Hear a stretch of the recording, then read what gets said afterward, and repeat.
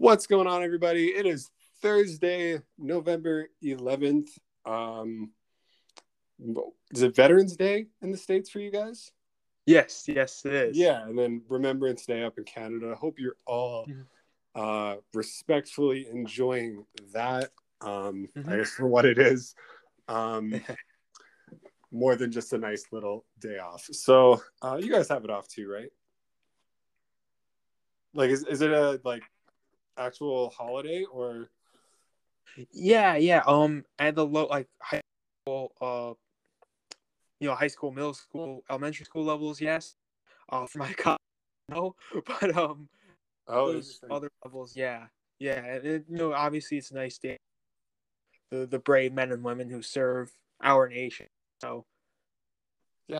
it's like nice day to remember and Yeah. honor. Yeah, absolutely. Yeah, I'm Goat back with Ryan today from Greatness Debates on Instagram. Week 10 of NFL action kicking off tonight, but we still need to talk about week 9 first. But I will say, Ravens playing the Dolphins. Fun fact for you is that Lamar Jackson has won MVP in every single season that he's played the Dolphins. So take that for what it's worth. That's very GFB. like Yeah. I mean, his MVP season kicked off with that amazing passing game against the Dolphins in Week 1, 2019. So yeah. hopefully, maybe this will jumpstart something too. But Yeah, not bad for a running back. yeah. Big news across the league today. Actually, Odell Beckham Jr. officially signed with the LA Rams. Obviously, they needed a little more depth at wide receiver. So, I don't know. I didn't see it coming. I'll touch on this later. I was really hoping for him to go to the Saints. I'm sure most of you saw my story the other day.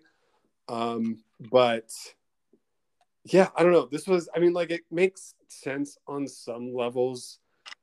I might be losing a little bit of respect for him as a player because of it. But I mean, you do your thing. I don't know. What do you think about this? Yeah, I mean it's just bizarre from a situational perspective. He's always, or at least from what we've heard about his gripes with Cleveland and wanting to be involved and wanting to get targets. I figured he would go to a place where he would receive that, even though I brought up the Eagles in my posts on him, just see him getting a ton of targets, or like the Chargers or like teams like that. But like the Rams, it seems like they have a pretty clear hierarchy, where Stafford throws to Cooper Kupp seemingly every play, and they've been incorporating Robert Woods a bit, and then their offense is just a well-oiled machine. I'm curious to see how Odell fits into that, but it's just, I don't know, it's just a fit that I didn't see coming, but also kind of makes sense when you think about it. Big LA brand, and Odell himself is a brand. Yeah. OBJ, that catch, and kind of just the big personality, flashy, guy that he is. LA's perfect for him, just like New York was perfect for him in that regard. Yeah. And like he was never a Cleveland kind of guy. So like him being in LA makes on this Rams team from like a I want the ball perspective doesn't make sense, but he's taking the DeMarcus Cousins Golden State Warriors approach of I'm going to go here for a year, get and then go somewhere else. That's what I assume he's planning, and then go somewhere else where I can get the targets and the big money. And I wanted to see a Randy Moss-esque kind of third career life resurgence from him, Yeah. which I think can still happen, but I just can't really see it happening on a team with a guy like Cooper Kupp having one of the greatest receiving seasons we've ever seen. So it's just interesting all around to see him choosing the Rams, and they just keep adding to this team. It's the perfect definition of just the rich getting richer. Yeah, literally. Yeah, I think while Odell won't have as huge of a role here, I think like he won't get 10 targets a game, but he should be able to get like 5 to 7 pretty consistently once he gets going, and they'll be quality targets. Like he'll be open. Like, Stafford knows how to get him the ball, hopefully. I also like up until this point in his career, he's been in New York and Cleveland, two northern colder teams or cities, I guess. So when he was talking about the Packers, I just didn't. I mean, his worst career game was that playoff game at Lambeau, right? So I was like, do you really want to put yourself in that position again? But yeah, I think just it'll be a nice change for him being in LA, probably through the playoffs, right? yeah, I would assume, and I'm also interested to see how he adjusts to the locker room since all this stuff about his time in New York and Cleveland and his sort of personality and attitude. See how that reflects onto this team with like super high aspirations. But I don't know. I think that it'll be a personality mesh with guys on that team. I have a good feeling about that, but then again, everybody had a good feeling when he joined his buddy Jarvis Landry in Cleveland, and we saw how that turned out. Yeah,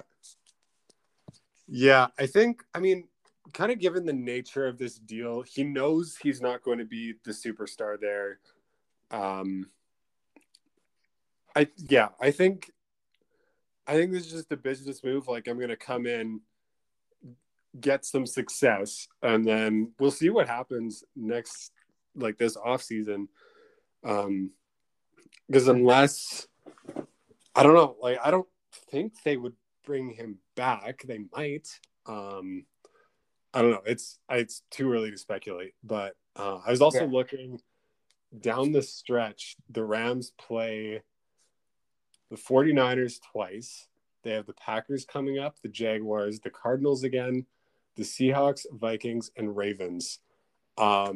Matthew Stafford with those weapons against those secondaries should be insane. And also, just to add on to weapons, Cam Akers put something on his Instagram story, just saying like, "What if I can come back?" Question mark, in response to Odell. Yeah. So that's like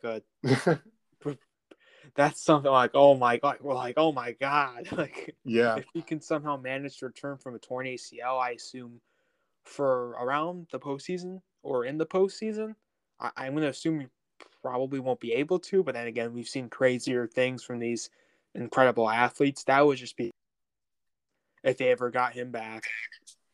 Yeah, I wouldn't count on it, but I'm sure if he's going to, this would be,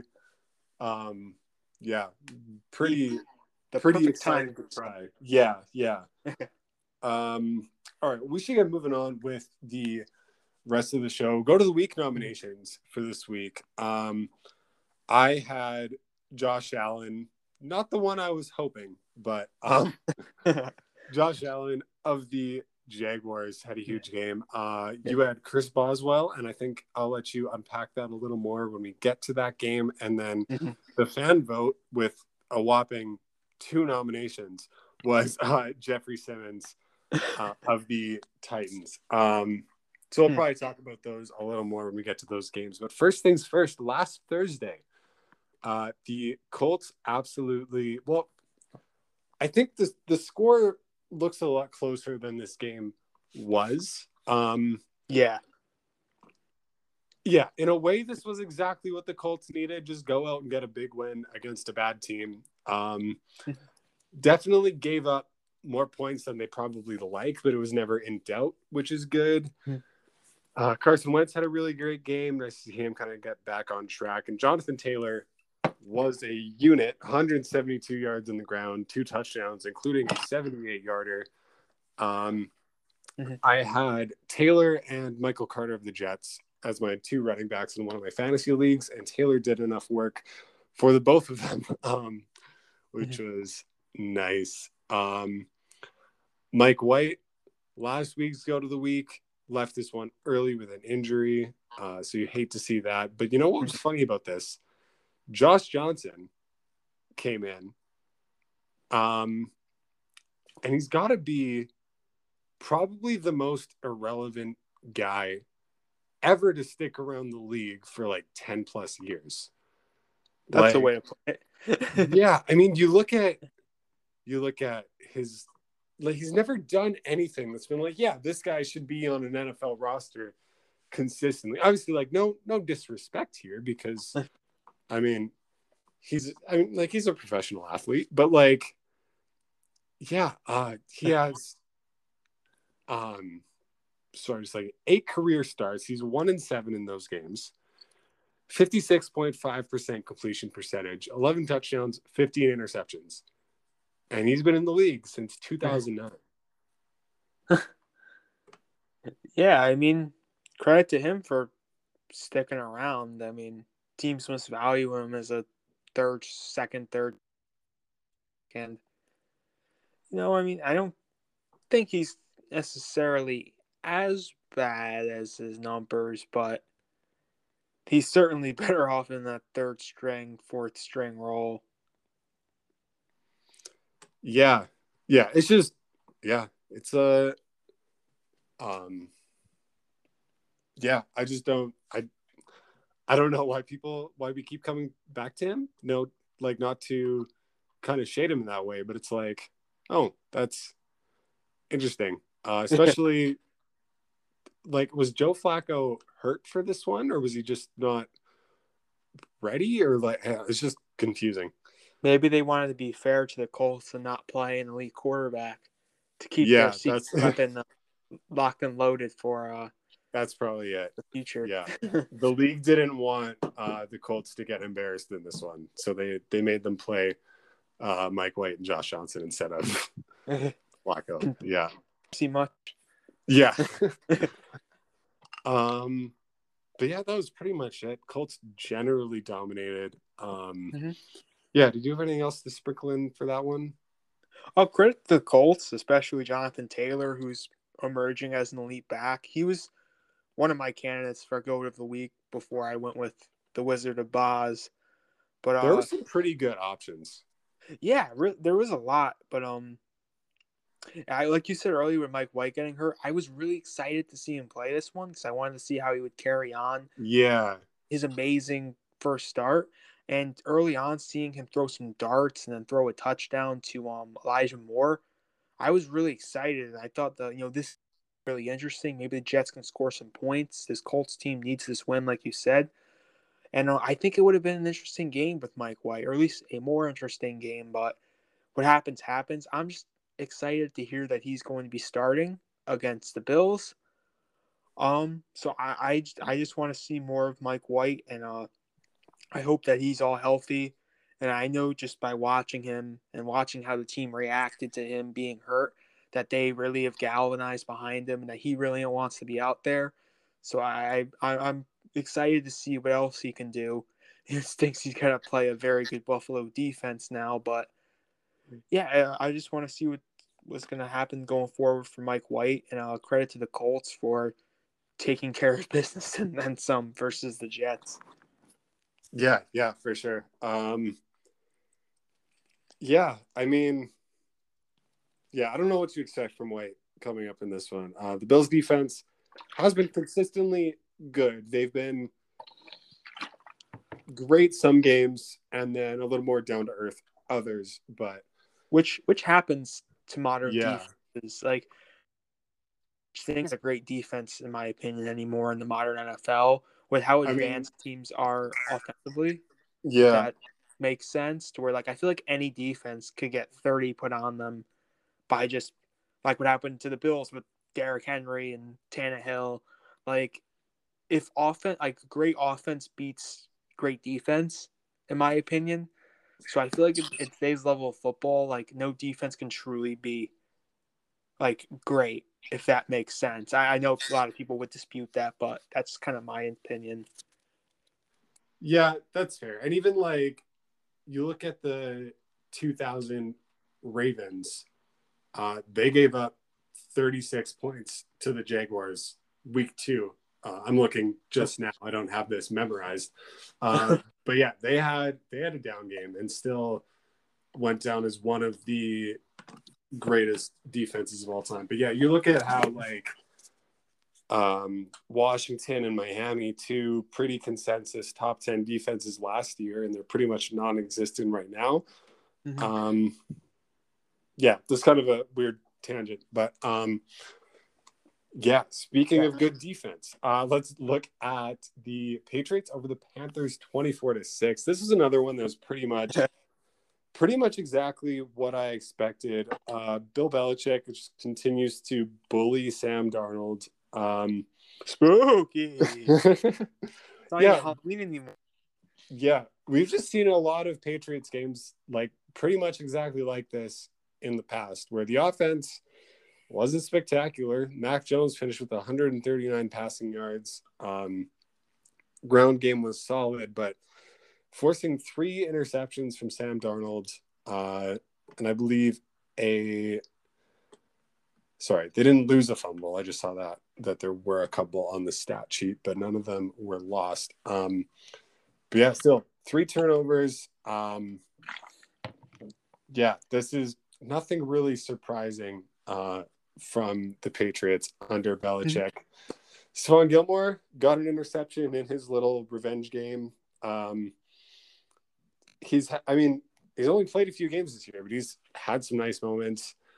I think the biggest one from this one, did you see the Mac Jones ankle twist on Brian Burns? Yes, I did. I know that Brian Burns feels a certain type of way about it, and I would understand seeing the kind of level of pain he was in after the play. And I knew he made a kind of passive threat towards Mac Jones afterwards, saying that he hopes that other DNs in the league see that, which if I was Mac Jones, I'd be very terrified. Yeah. I also saw Mac Jones's explanation where he said that he thought that he had the ball and he was a little disoriented because of the situation and he was just trying to bring him down. But I don't know. He was bringing him down. He was twisting his ankles. He was falling. Like, that looked very suspect from that video. I don't really know what to say because a lot of these situations, like, I don't really know what's going through Mac Jones's head in that situation. But I don't know. It's certainly an interesting situation. Yeah, that's all I can really put it as. Yeah, for sure. I think I generally side with Jones here. I don't think he was intentionally like, oh, I'm going to twist his ankle and hopefully hurt him. I think in a sneaky little way, he was kind of thinking, I got to stop this guy from making a play here, whether he thought he had the ball or not.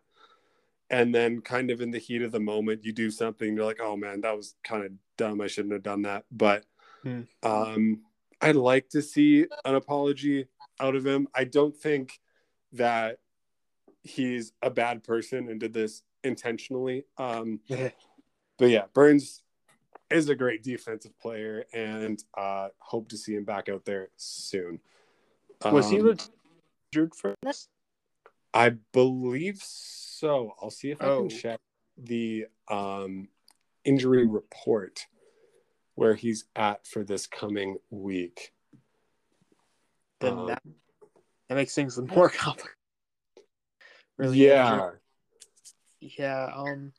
It is weird. Like you said, football is these very short situations, and sometimes you can make really dumb decisions. So I really agree with you, Sid. I don't think Mac Jones hurt him. He maybe did something dumb trying to bring him down. I feel like at the end of the day, intent matters. I don't think the intent was there with Mac Jones. Yeah, for sure. Just looking at what Pro Football Reference has, Week 10 injury report for the Panthers updated yesterday. He did not participate with the foot injury. So not a good outlook for this week. But more exciting news for the Panthers. Rumor had it they were looking for quarterback options, and today they officially brought back, I don't know if you've heard of this guy, Cam Newton. I don't know. Apparently he's played there before or something. Apparently he types in a funny font.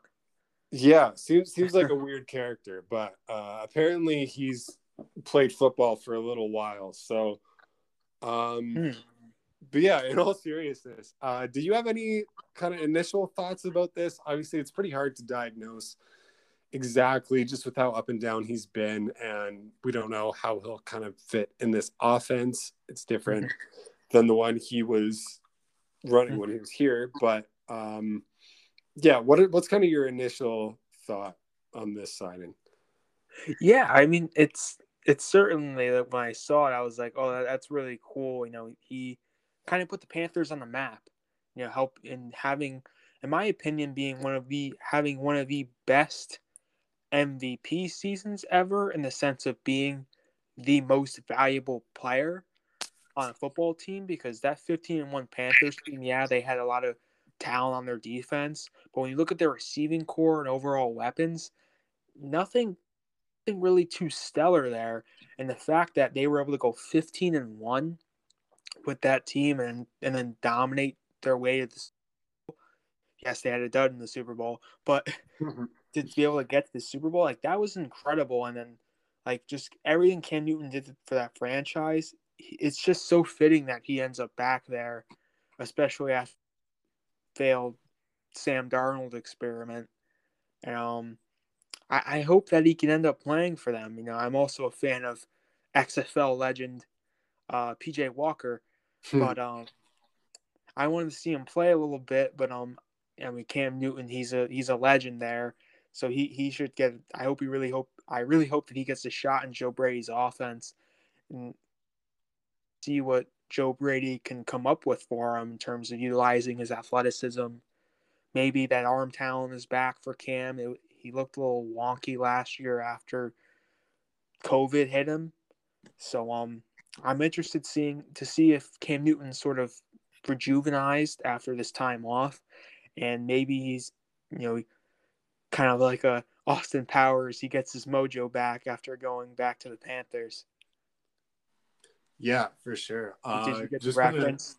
The Austin Powers? Yeah. Okay, that's good. I lost my mojo.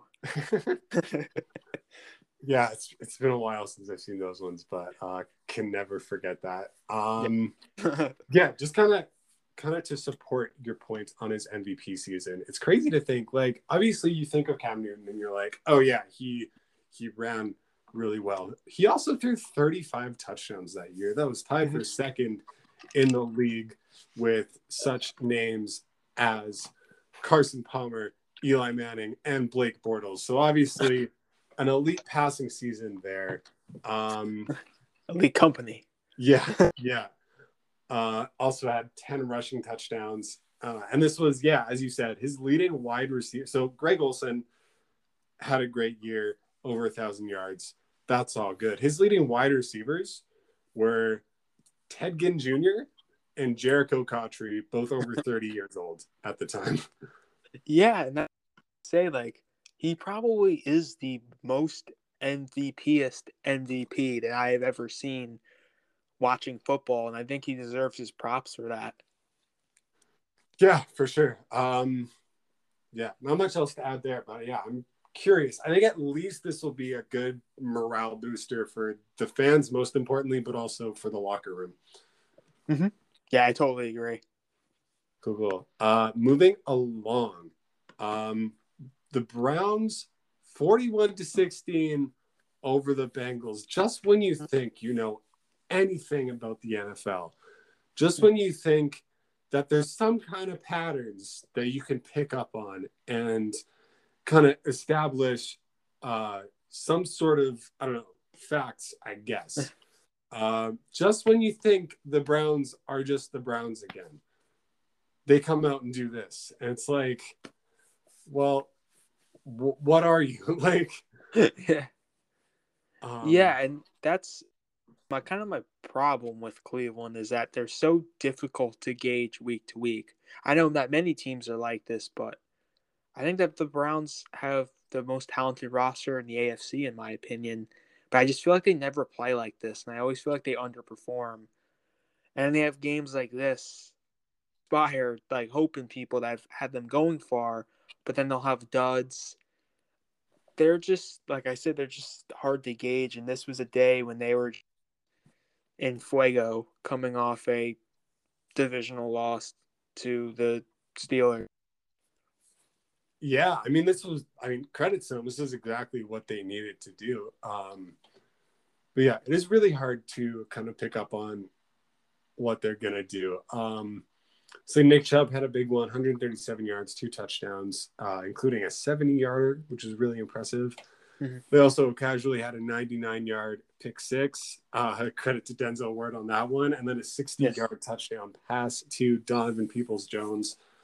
Obviously, Baker Mayfield, 14 of 21 for 218 yards, 2 touchdowns, isn't eye-popping. But, yeah, based on what he did on the field, he just always seems a little bit better without Odell Beckham Jr., which is weird, but I also kind of get it because he has kind of that freedom to really open it up and just take what's there. So, yeah, I was curious to see how they'd come out after kind of all that drama, but here we are. They get a big divisional victory, and they're sitting okay at 5-4. We'll see how the rest of the season plays out. I think they'll have a pretty tough test coming up against the Patriots here, but yeah, this is a lot better than a loss would have been. So yeah, in the Belichick Bowl, because he coached. Yeah, that's true. And as a major Gus Johnson fan, watching Denzel Ward get the 99-yard pick six, as soon as he caught it, I said, "Hurt my feelings." If you understand that reference. I don't know if I do. Gus Johnson was calling an Ohio State game once, and Denzel Ward was playing for Ohio State. Okay. And a receiver caught a pass, and Denzel Ward just absolutely blew him up. Blew him up. Yeah. And then Gus Johnson said, "You're having barbecue and you didn't invite me? Hurt my feelings." And it was just a classic Gus Johnson moment. So now whenever I see Denzel Ward, I just think, hurt my feelings. Nice. Yeah, that's great. Another really shocking one. Broncos over the Cowboys. What was the final score? 30-16? Is that right? Yeah, basically 30-16. Nothing, but yeah, 30-16. Yeah. Yeah, you said 30-0 start. Just insane. Cowboys had 2 turnovers. We're 5 of 13 on third down and 0 for 4 on fourth. Shout out to Vic Fangio. Knew his job was on the line and just put out a great defensive performance from this unit against, one of the best offenses in the league. Technically the first ranked offense. Yeah, I believe so. So to do that, no Von Miller either, just a very complete game from this unit.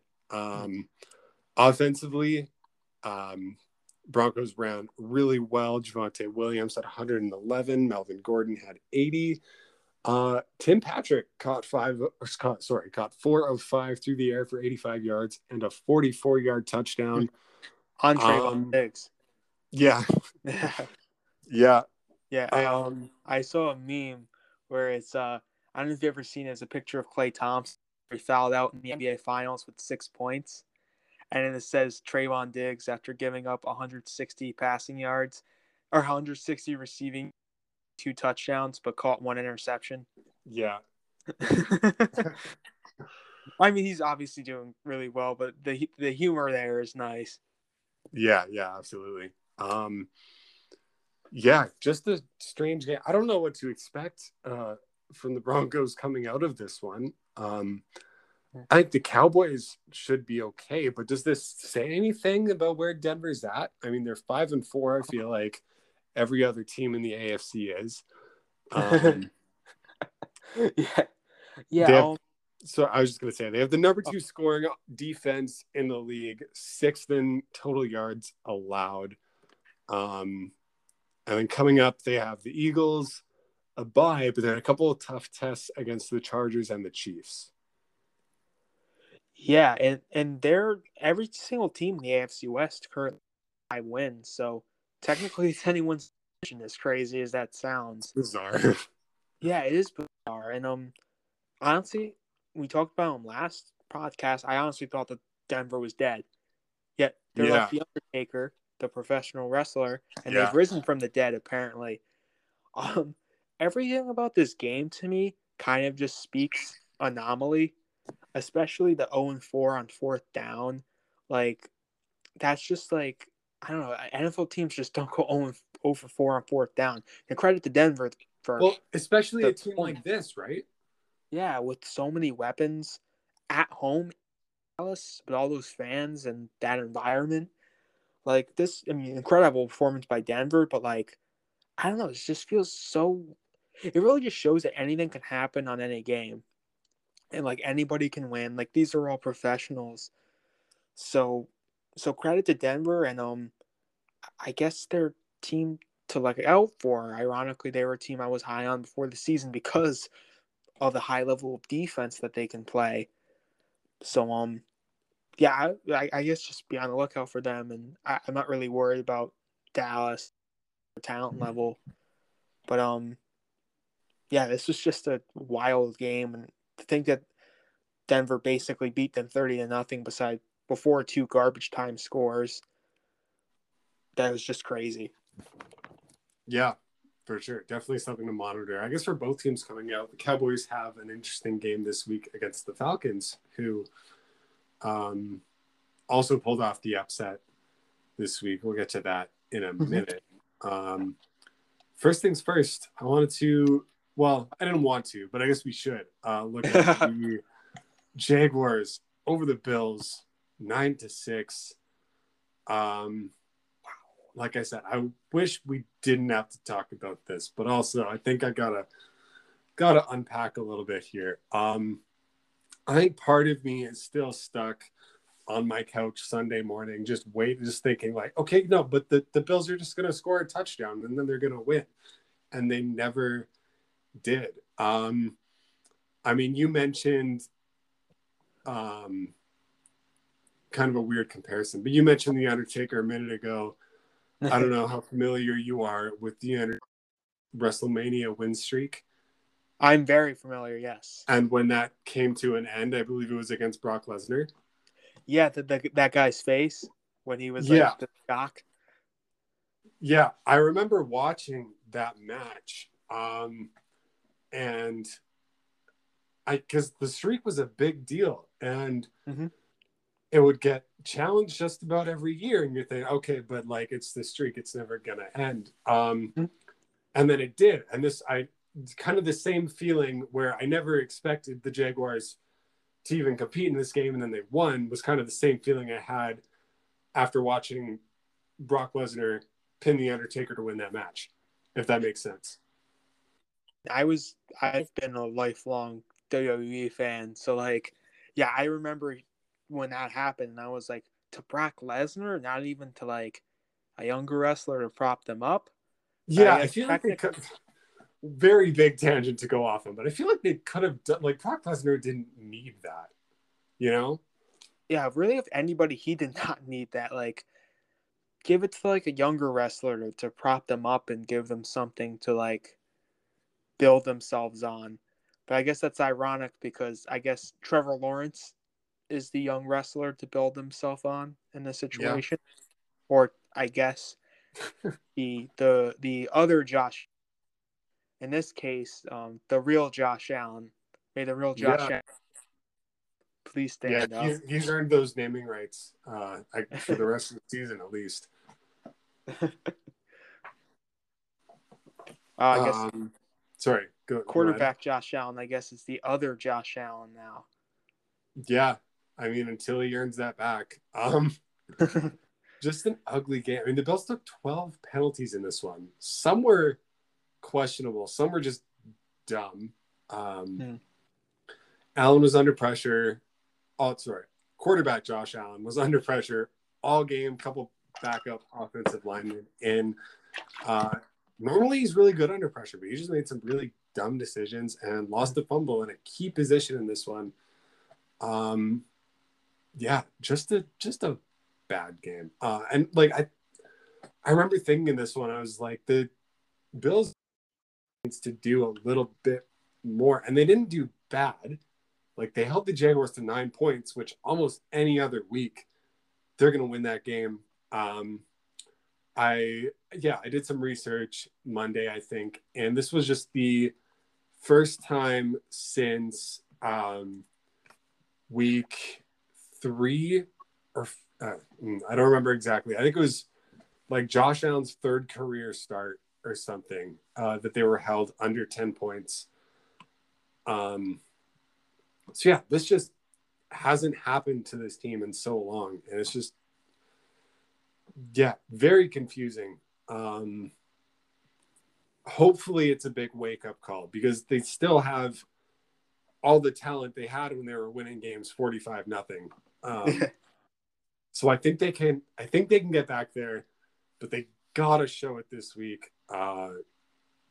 Hopefully they just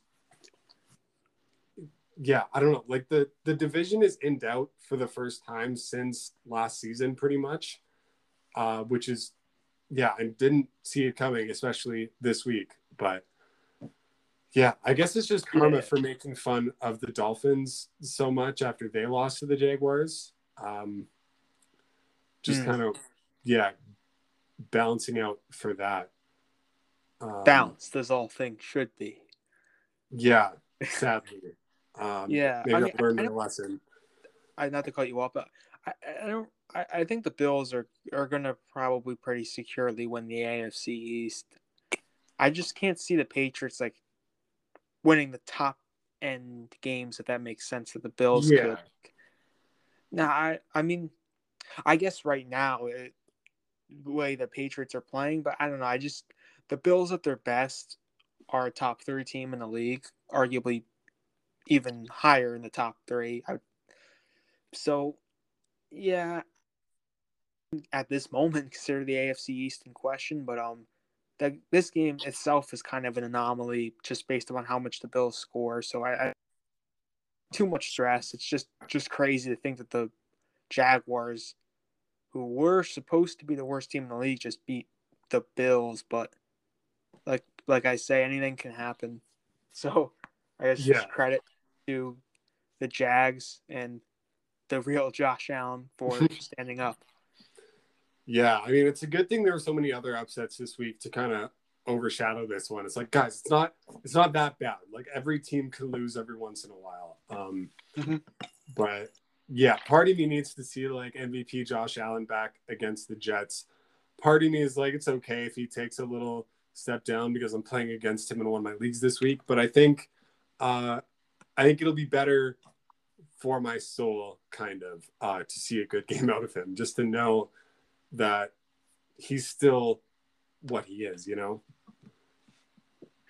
Yeah, I mean, I don't think we're all going to give up on Josh Allen for a couple bad games, but I don't know. He's always been a quarterback that's been a little up and down. I also think it's having no run game and line at this point also doesn't help him either.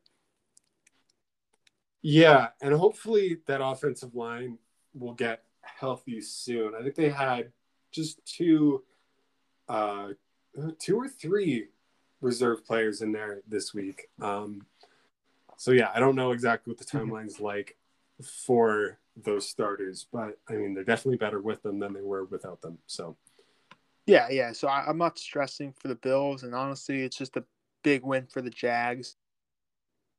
I always say I thought we're going to be better than what they were this season, but Lawrence is legit, and just keep building with him, and I think this team will be pretty solid in the upcoming years. Yeah, for sure. Moving along to another kind of interesting game in a weird way. The Chiefs 13-7 over the Packers. If I would have told you in the preseason that that would be the score of this game, you would think I was insane, but yeah, I would have said where it was Patrick Mahomes and Aaron Rodgers being held hostage somewhere or something. Like, yeah, how would this happen? yeah, only one of them. But even with Jordan Love starting this one for the Packers, I expected more. Mm-hmm. Yeah, I think kind of the bottom line for this game is that Aaron Rodgers has a lot of power right now coming out of this one. He And a lot of really, things to say, apparently, as well. yeah, yeah, yeah. Don't want to get into that too much without making this super political for no reason. But Yeah. yeah, I mean, watching your team put up 7 points against this defense, you definitely, yeah, he's kind of holding all the cards as far as his future goes. Yeah, yeah. And, Grant, they had a field goal missed by Mason Crosby and a field goal blocked just to add on. And they Yeah, had a bunch of special teams miscues really hurt them this game. Just, in all fairness, but the Chiefs, you talked about Jordan Love's performance. The Chiefs, I actually looked this up because watching the game, I felt like the Chiefs were blitzing Jordan Love on every single play. And apparently the Chiefs blitzed Love on one of his dropbacks, which is insanely high. yeah, And they were basically treating him like a young quarterback that they wanted to test. This Chiefs defense has been bad, but one thing they can do is get pressure in timely situations, which was huge in their Super Bowl run.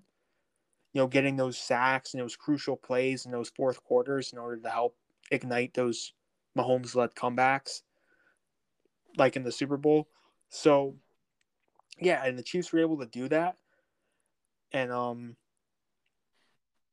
the Chiefs, they just have to play better. I know that they beat the Giants in that close Monday night game, like, although insanely hurt and the Giants. Even though just with Jordan Love playing quarterback, I just feel like the Chiefs needed decisively to really say, like, yeah, we're playing it together. We're still that team.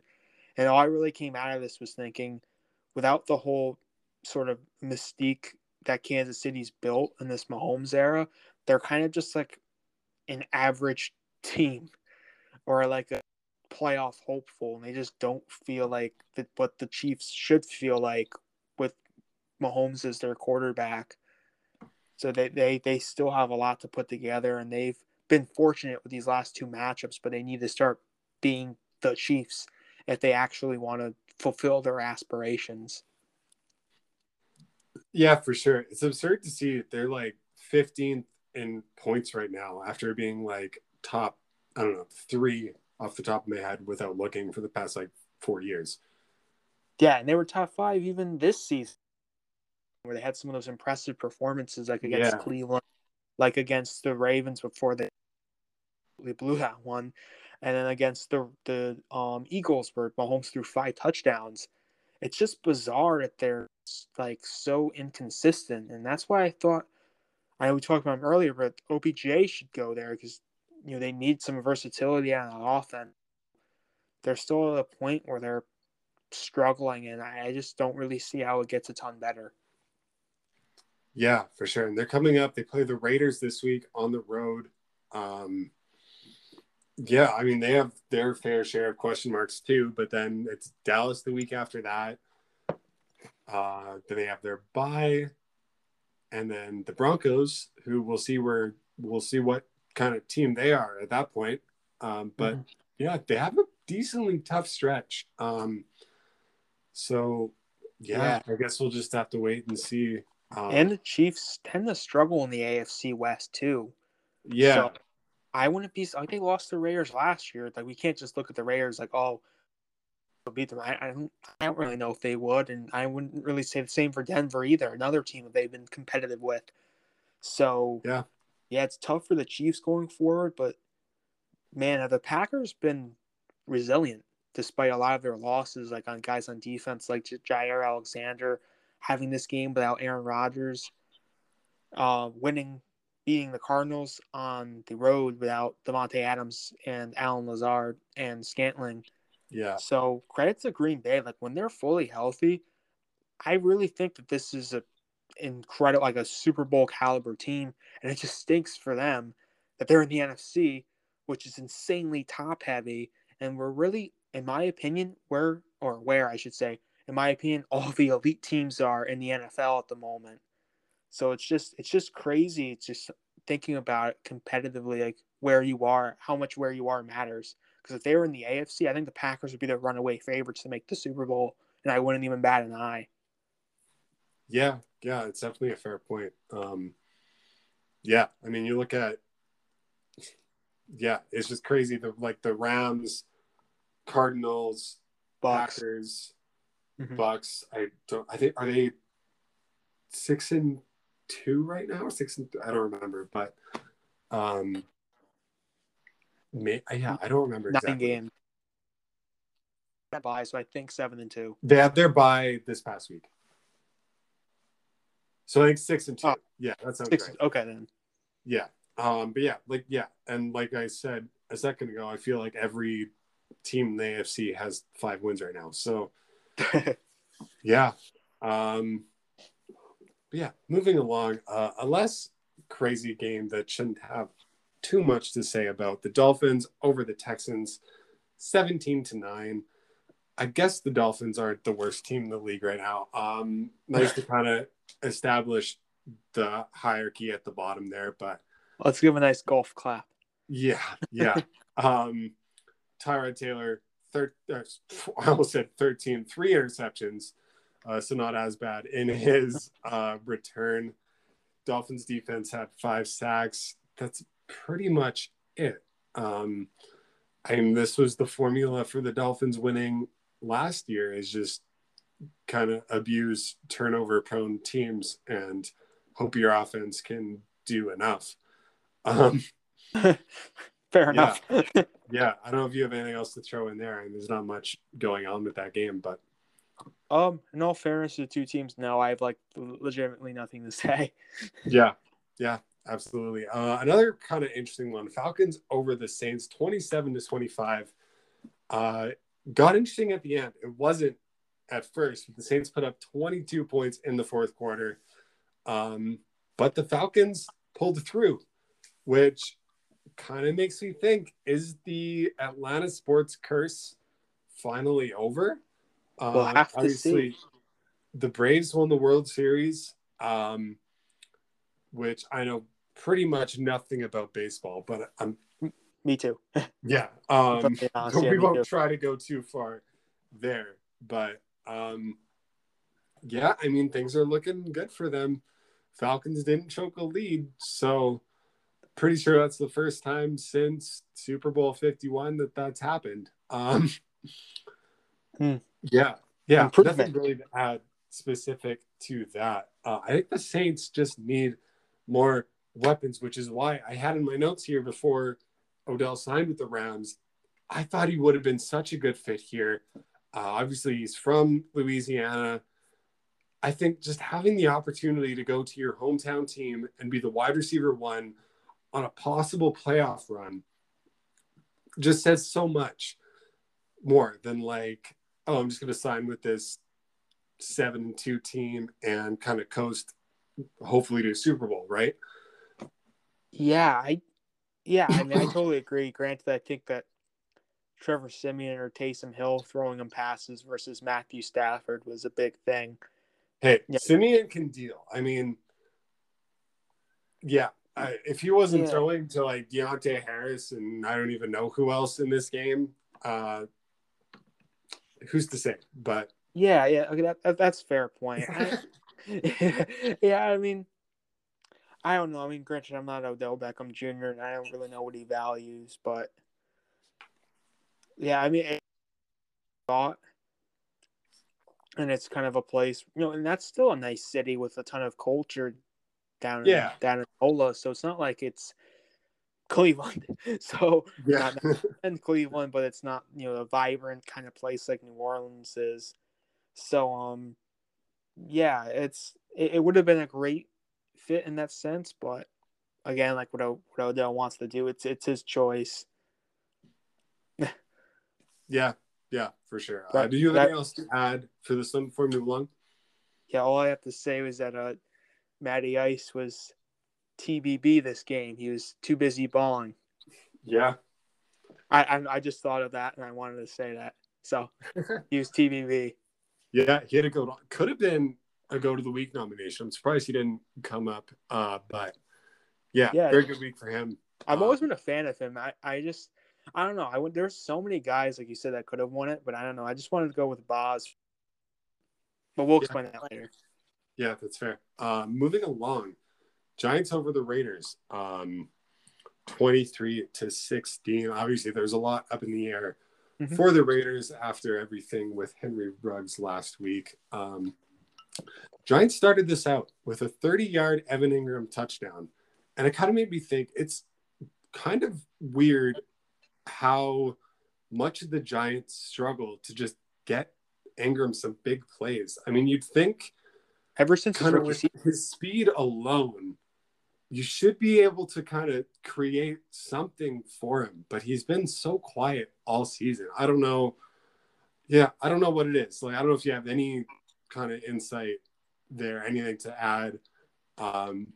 Even just an agreement would suffice, I guess. But yeah, I don't know. What do you think of that? I agree with you. And ever since his rookie season, he looked like he was going to be this athletic freak, dominant tight end, and he's never been that. He's struggled with drops, and it is kind of a shame to see him not producing like we think he can. But with all these injuries, the Giants need someone that can go catch passes, and he's someone that can do that. So maybe he can have a bit of a semi in this sort of time where all these pass catchers are hurt. Yeah, like I'm not saying I need to see like 6 catches, 100 yards kind of thing, but like you'd think you would get a few more of these like big chunk plays every once in a while, right? Yeah, or even just matchup, kind of a matchup difference. He's matchup on the slower-footed linebacker, and he gets something like that, like utilizing his athleticism to bring up big plays. Maybe their coordinators just haven't been clever enough. I don't know, but I do think the talent's there. I think it's always been there with.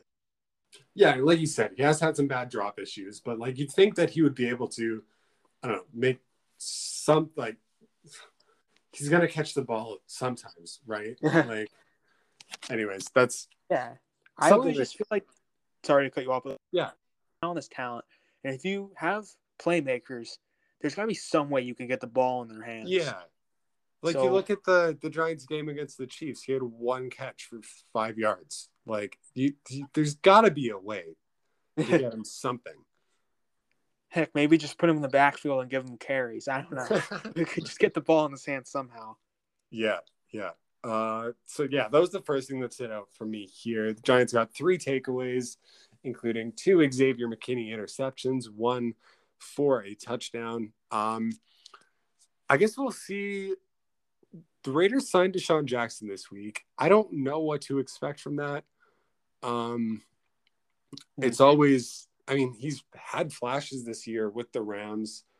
So if he can just pull the top off the defense every once in a while, at least stretch things out for the guys underneath. I don't know what to expect from that, but I mean, he's a perfect Raider receiver. They salivate at the thought of fast wide receivers, and they've always been like this. Even no matter who's running the organization, they just love the speed, take the top off the defense wide receivers. So Deshaun Jackson being there is like peanut butter and jelly on bread. So it's just a perfect combination. Yeah, I mean, we'll see what he has left. He did have some nice plays with the Rams earlier in the season. So, that's pretty much all I had to say for that one. If you're ready to move along. Yeah, I'm all good. Cool. I guess another NFC East on AFC West matchup. Chargers over the Eagles. Sorry, 27-24.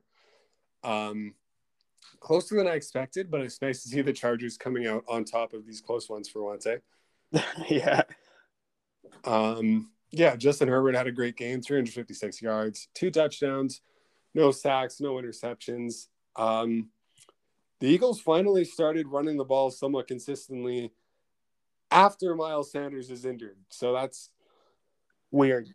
Yeah, strange. But Jordan Howard has kind of become relevant again. I feel like he and Derrick Henry can't both be good at the same time.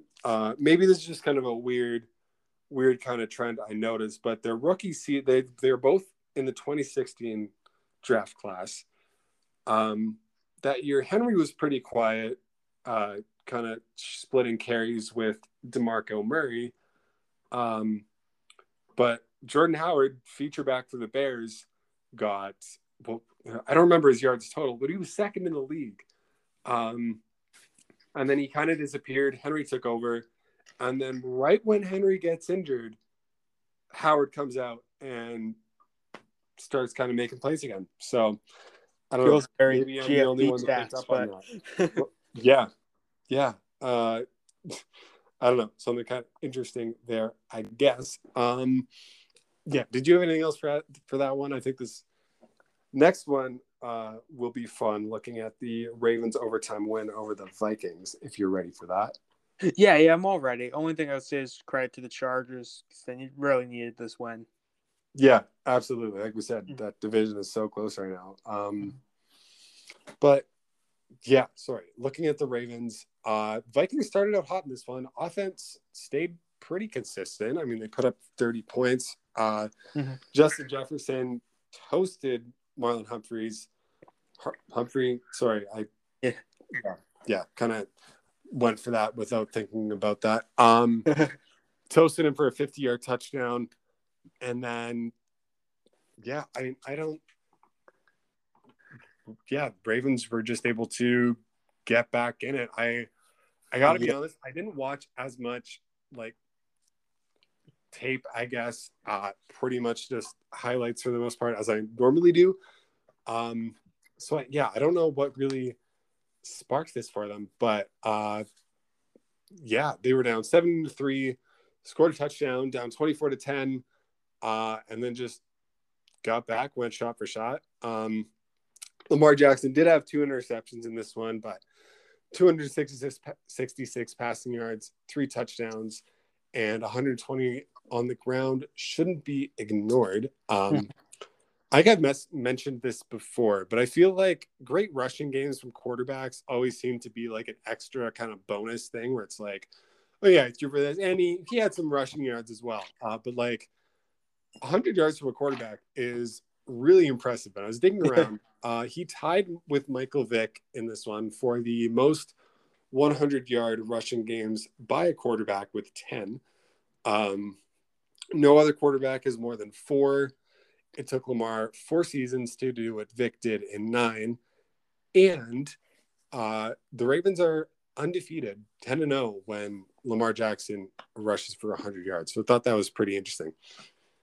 Yeah, I mean, I think Jackson is the greatest running quarterback of all time. I know he doesn't have the longevity of someone like Michael Vick, but when you look at the level of dominance that Lamar's had with offenses fueled by the gravity of his rushing ability, I feel like it's hard to deny that he's at least the most impactful rushing quarterback of all time.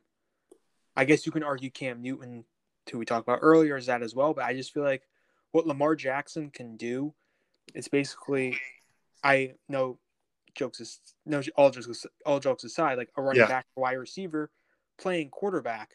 And I mean that as in someone that's a very skilled and talented passer, the kind of stride. I was watching some film on Lamar, and his ability to step up in the pocket and make throws under intense pressure is like what the elite passing quarterbacks do. And he follows that up with running backs and wide receiver like athleticism. Like, this is why Lamar Jackson is one of the greatest talents we've ever seen suit up at quarterback. And like the stats you just said says, with the lack of longevity compared to Michael Vick, tying him with the most rushing yards for a quarterback, or most 100 rushing yard. games Yeah. to suffice. It's just remarkable what he's able to. He's the most valuable player in football right now, like Cam Newton was for that 15 game. So just credit to him. He deserves his props, and I think people should mature enough to do away with those running back jokes. Yeah, absolutely. And I feel like coming out of this one, no quarterback. I think I've heard this put by someone before, but experiences more what's the like goalpost moving than Lamar, where it's like, oh yeah, okay, yeah, he can do this, but he can't do okay, yeah, he won MVP, but he can't win in the playoffs, or he can't win games with his arm, or he can't come from behind, and he keeps showing that he can. So honestly, the more people say, I'm here for it, because he's crushing all of these goals as they come up. So I mean, if this is where he's at now, I'm excited to see what he can do when people expect more from him and want more, because yeah, he's been answering. Yeah, Lamar can't win more rings than Brady. Yeah, let's see that. Okay, maybe that's a bit much, but yeah, like it's just. And I also think people are a bit weary of his style of play. More typically the, no offense, old head like scouts and stuff that don't like running quarterbacks. Yeah. Lamar's a new breed, and very soon in the future, we're gonna see quarterbacks just basically pure athletes that can throw the football, but also run like receivers and running backs. So I would just tell those guys to get used to it, thinking forward. And yeah, it's crazy to see the kind of talent that's in the league and just how insane Lamar. Yeah, absolutely. Moving on real quick, looking at the 49ers and the Cardinals, another exciting young mobile quarterback out for this one.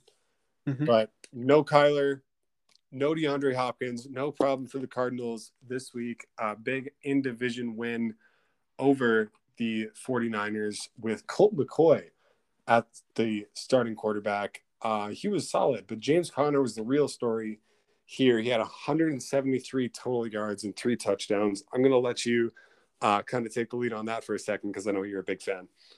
Yeah. And then I made a post on him a while back that James Conner actually liked, which absolutely made my day. I've always been a big fan of him as a big Steelers fan, just because of just how much heart he brought to that team as a cancer survivor. And then he had the big season with all the drama with Le'Veon Bell. And I even touched upon it in the post that, there was a lot of things in Pittsburgh that went against him. The declination of the offensive line, the play calling was bad, and they would just abandon the run. And I never really felt like, and this is no offense to him, I never really felt like he was built to be a workhorse back. I felt like he was perfect for what he is on the Cardinals, which is splitting carries with a talented back in Chase Edmonds and sort of getting a relief while also at times, getting to be featured like he is on the goal line, leading the NFL in touchdowns now.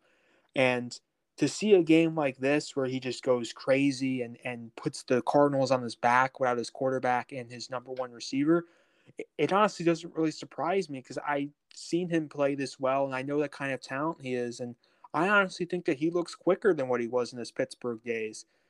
And just seeing him do, even in the receiving game, snag. I don't know if you saw some of those one-handed snags that he had on those like screen passes, but he's just an all-around super talented back.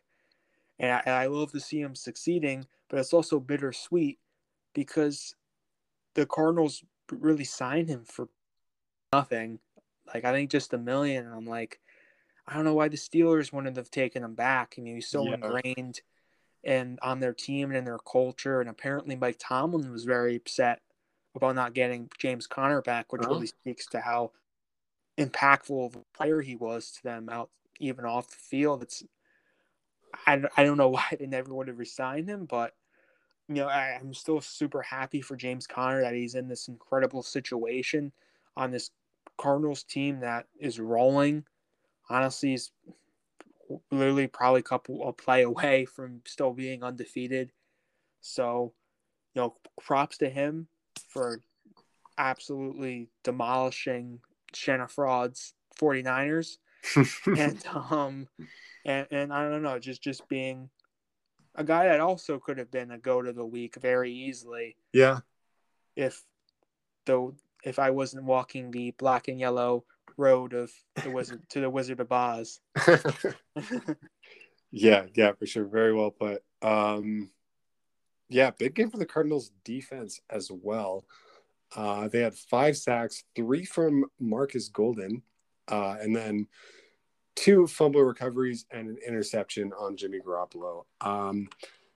49ers kind of continue to disappoint down the stretch. Wow, surprising. Yeah, really raises a lot of questions there, but I don't really want to take the time to get into that.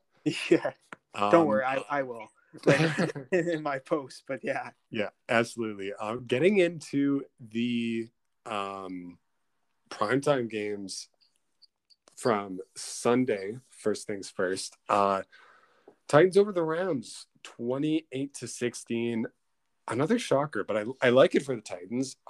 Matthew Stafford had back-to-back interceptions that completely turned the tides, and they just couldn't get any kind of momentum back. We said after the Derrick Henry injury that this Titans passing game would really need to step up, and I guess the defense kind of took that as a challenge because they just dominated this one. Mm-hmm. Yeah, and it's crazy to see that, like, I mean, I thought the Rams were going to win this one, but I never could have foreseen the Titans' defense being this impactful. And, if they really want to continue the hot stretch that they're on without their most valuable player, Derrick Henry, who has quarterback level value for them, this is big. And Jeffrey Simmons, who the people voted as the goat of the week. It just speaks volumes to how impactful he's been as an interior defensive lineman. He was just absolutely game wrecking against the Rams.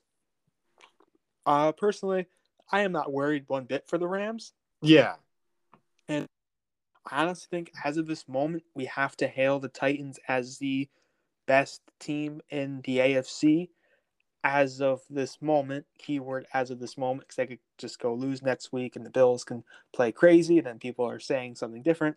But yeah, I just feel like some of the big wins they've had, I gotta roll with the Titans as the best team in the AFC, but I honestly wouldn't consider any AFC team that elite in regards to the Super Bowl conversation, like winning the Super Bowl conversation.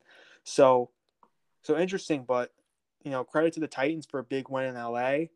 And it's crazy seeing the Rams look human offensively, but I don't expect that to happen very often. Yeah, for sure. And I don't like seeing this bad game out of Stafford after I've been kind of quietly hyping him up this year. But if Tom Brady's allowed to have bad games, I think he's had like 3 this year, then Stafford's definitely allowed to have 1. Granted, Tom Brady's had poor playoff runs and won Super Bowls and then gets called the reason for why his teams are winning. So that doesn't really surprise. Yeah. Just add a little bit of shade. Yeah, for sure. But yeah, I think the Rams didn't have Von Miller in this one. That'll definitely be an impact going forward. And then Odell Beckham Jr. coming in won't hurt them either, probably. So yeah, looking at the AFC standings though, I joked about all the 5-win teams, but it's actually crazy. It's like the NFC least thing where the teams aren't that good, but it's competitive because they're all similar to each other. Yeah. Yeah, I don't mean that as if these teams aren't good football teams, because a lot of them are, but like they're not elite, but they're good enough to be in contention with the others. So like the playoff picture is going to potentially even like flip around throughout the rest of the season, and it's going to be, well, this is the longest season ever, so it's going to be curious to see how that all ends up. Yeah, for sure. And like I joked about all the 5-win teams, but 9 out of 16, like that's over half the conference has 5 wins right now. The Titans and the Ravens are the only teams with more than 5 with 7 and 6 respectively. So yeah, I mean, I think it's definitely fair to say that the Titans are probably the best in the division right now. I mean, you look at how this defense has played this week, but also you look at what they did to the Bills. They have some nice games under their belts. So I think they can be complete. We'll have to see if they can do that consistently. But yeah, that was pretty much all I had to say on that one. Yeah, moving on to Monday night, looking at the Steelers over the Bears. This was authentically an interesting game at the end, kind of in spite of the bad officiating. I don't think I've ever seen the entire NFL fan base so united on an issue as they are against these taunting penalties. We're like, I kind of understand the spirit of the penalty. Where like you want to kind of maintain sportsmanship, but at the same time, like these are grown men and you're worried about them hurting each other's feelings. And not just that, that's one thing, but it's also a 15-yard penalty where that like a face mask. Yeah, literally. We're like, or roughing the passer. Yeah, where those are big, like sometimes dirty plays that are being weighted the exact same as Cassius Marsh staring at the Steelers sideline for a second. Just and doing a ninja kick. Yeah, well, I don't think that was even part of the penalty. It was just the stare, which is so weird. And yeah, like 15 yards is so much. That can and probably in this case did change the game. I don't know. I can't say if that wasn't called that the Bears would have won, but I mean, you just don't know. Yeah, it's not good for the brand of the NFL to have stuff like that going on, where everybody can look at it and be like, "Well, that's dumb. Like this is what's deciding games right now." Granted, referees and the NFL in general have been like this for a very long time, controlling the game with sus calls or sus no calls. I'm not trying to just take away the blame from this game, but like in general, raising awareness to how bad NFL referees are. And I think people need to realize the vast impact that they have in these games, even beyond this one. This one was just glaring because it was a primetime game. Yeah, for sure. It's just, I don't know. I don't think anything will change this year, especially with this taunting stuff. I mean, they've made the point to cut down on it. They'll probably see that through. I guess we just gotta adapt. Reviewing pass interference penalties, like the mess that was back in the 2019 season. So I kind of forgot about that. Yeah, kind of just like the slogan "adapt and overcome." That's kind of what the NFL does with their stupid rules and in general. But yeah, this is just a weird situation where it's just like kind of just a violation of the game to do something like that. Like this is kind of like you said, grown men. It's a macho, masculine sport, and I feel like taking away a lot of the showmanship sometimes of NFL football. I'm not saying to like taunt. I know there's a lot of taunt. Like there's a taunting penalty that is a legit taunting penalty, and then there's something like that's not. Like for example, like CeeDee Lamb waving goodbye to a Patriots defender as he's going into the end zone to win the game. It's taunting. Yeah. What Cassius Marsh did isn't. I mean, in a sense, it's taunting, but it's really not. It's not something that really even mattered at all. He was just staring down the sidelines of a team that cut him because he wasn't really that good. if we're Yeah. honest. Yeah. It's weird how much Cassius Marsh has like bounced around and kind of maintained some kind of name recognition. Granted, it's not for good reasons. Like Not really. calling out the Patriots for not having any fun there when, yeah, obviously everyone deserves to have a voice in situations, but I don't know. It's weird. Cassius Marsh, and then a situation like this, he's always like in the NFL news despite being like a mediocre player for Yeah. like reasons like this, which Yeah. is just like a bizarre, not like a negative thing, like an off the field negative thing, but like something like this where it's like this dude's in the news for like the weirdest reason. Yeah, for sure. Yeah, kind of my last thought on this. I hate how much power NFL referees have with pretty much zero accountability. Yeah, besides complaining fans, and people in comment sections will just be like cry as a response, and then that's all you get, where it's just like, oh, you're mad because your team lost, when like in actuality there's only bad calls which screws up drives and momentums and a lot of things like that, and then the refs, nothing happens besides mad people and mad fans.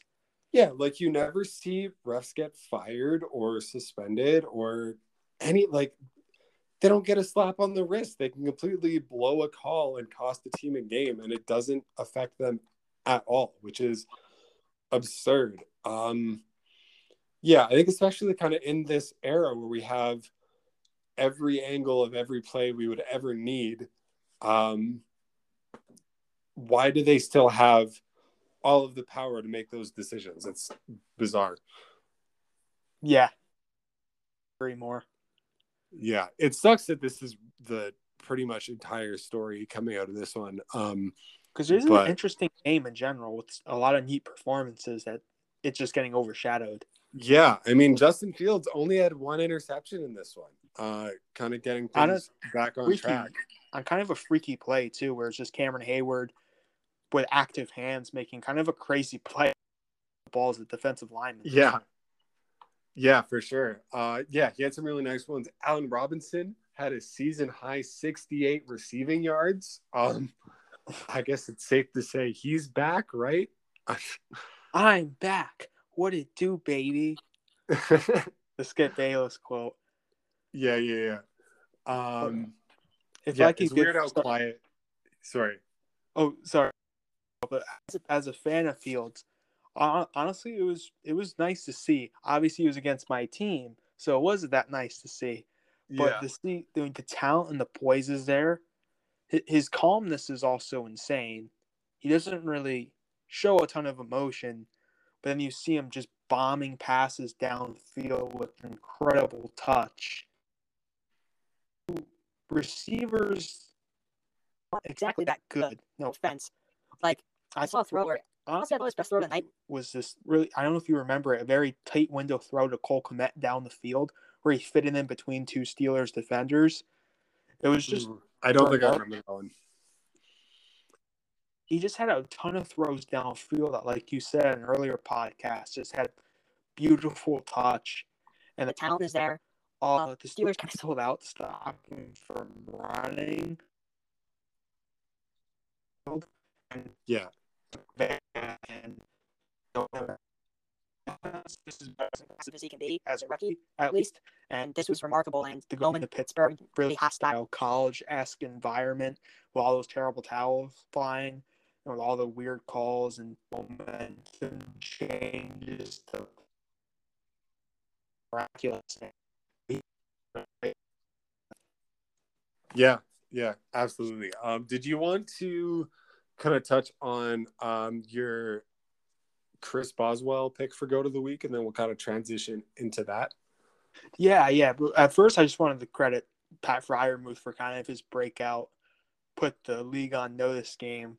You know, I was really big watching his highlights after he got drafted. And I think he's going to be one of the best tight ends in the league. Very, very. Just keep nailing these skill position player picks. Yeah, but, I picked him up in our dynasty league. So if you're interested, you know where to find me. Yeah. I'm gonna say I'm good, as in I don't really care about fantasy football, but like I mean he's Pat Fryer move, so like how could I not be interested in the Muth? Because the Muth is loose. But yeah, but to get to Boswell, not to take any more time, he was just honestly didn't go too far in my memory banks by saying this admittedly, but honestly this might be the best game from a kicker that I've ever seen. Hitting two, I don't think people realize how difficult that it is to kick at Heinz Field traditionally with the cold weather and the wind, and to hit 250-yarders, a 40-yard game winner, and recover a fumble in the same game is miraculous. He's actually the only kicker in NFL history to hit 250-yarders, hit a game winner, and recover a fumble in the same game. If you want some GFB stats, Yeah, for your evening, that's my style of research right there. Yeah, and then he kicker in NFL history to hit 2 field goals at Heinz Field. And just thinking about two field goals altogether, or 2 field goals of 50 plus. I'm dumb. 2 field goals of 50+ yards. Oh my god, 2 field goals. He once hit 6 field goals in the playoff game, and I'm saying that. So 250 yarders. But honestly, just thinking like last week, he was in concussion protocol after getting clocked. And really should have been a flag. Like they throw a flag on Cassius Marsh for that, but they won't throw a flag when Chris Boswell's down seconds after he throws the ball against Cleveland, getting concussed. The refs just don't throw anything, but then they throw a flag on the taunting. It's just, I just don't get it. Concussion protocol, and he goes and has a game like this in this crazy environment and crazy game. You know, I call it a typical Steelers, quote unquote, let's make any kind of game interesting game. Yeah. And the fact that Boswell was just poised and clutch kicks, he deserves my praise because the Steelers off sucks. So, and they needed him to save them. So like I said before, I'm walking the black and yellow paved road to the Wizard of Oz. Yeah, I like that. Or brick road, not paved road. Yeah, black and yellow brick road to the Wizard of Oz. Yeah, most roads are black and yellow and paved. So, yeah. Last thing for today, looking at the week 9 go to the week. Chris Boswell, despite all that, finished 3rd in votes with 8. Our winner this week was, yeah, I don't know if you want to insert, but Josh Allen with 65 votes. Jeffrey Simmons had 26. So pretty runaway performance there. Yeah, he had 8 tackles, a sack, interception, and a fumble recovery. Yeah, just terrorized the Bills offense as much as I hated to see it. Had to give credit where it was due. So right now. Yeah, a little bit. I'm holding it in okay, but we'll see.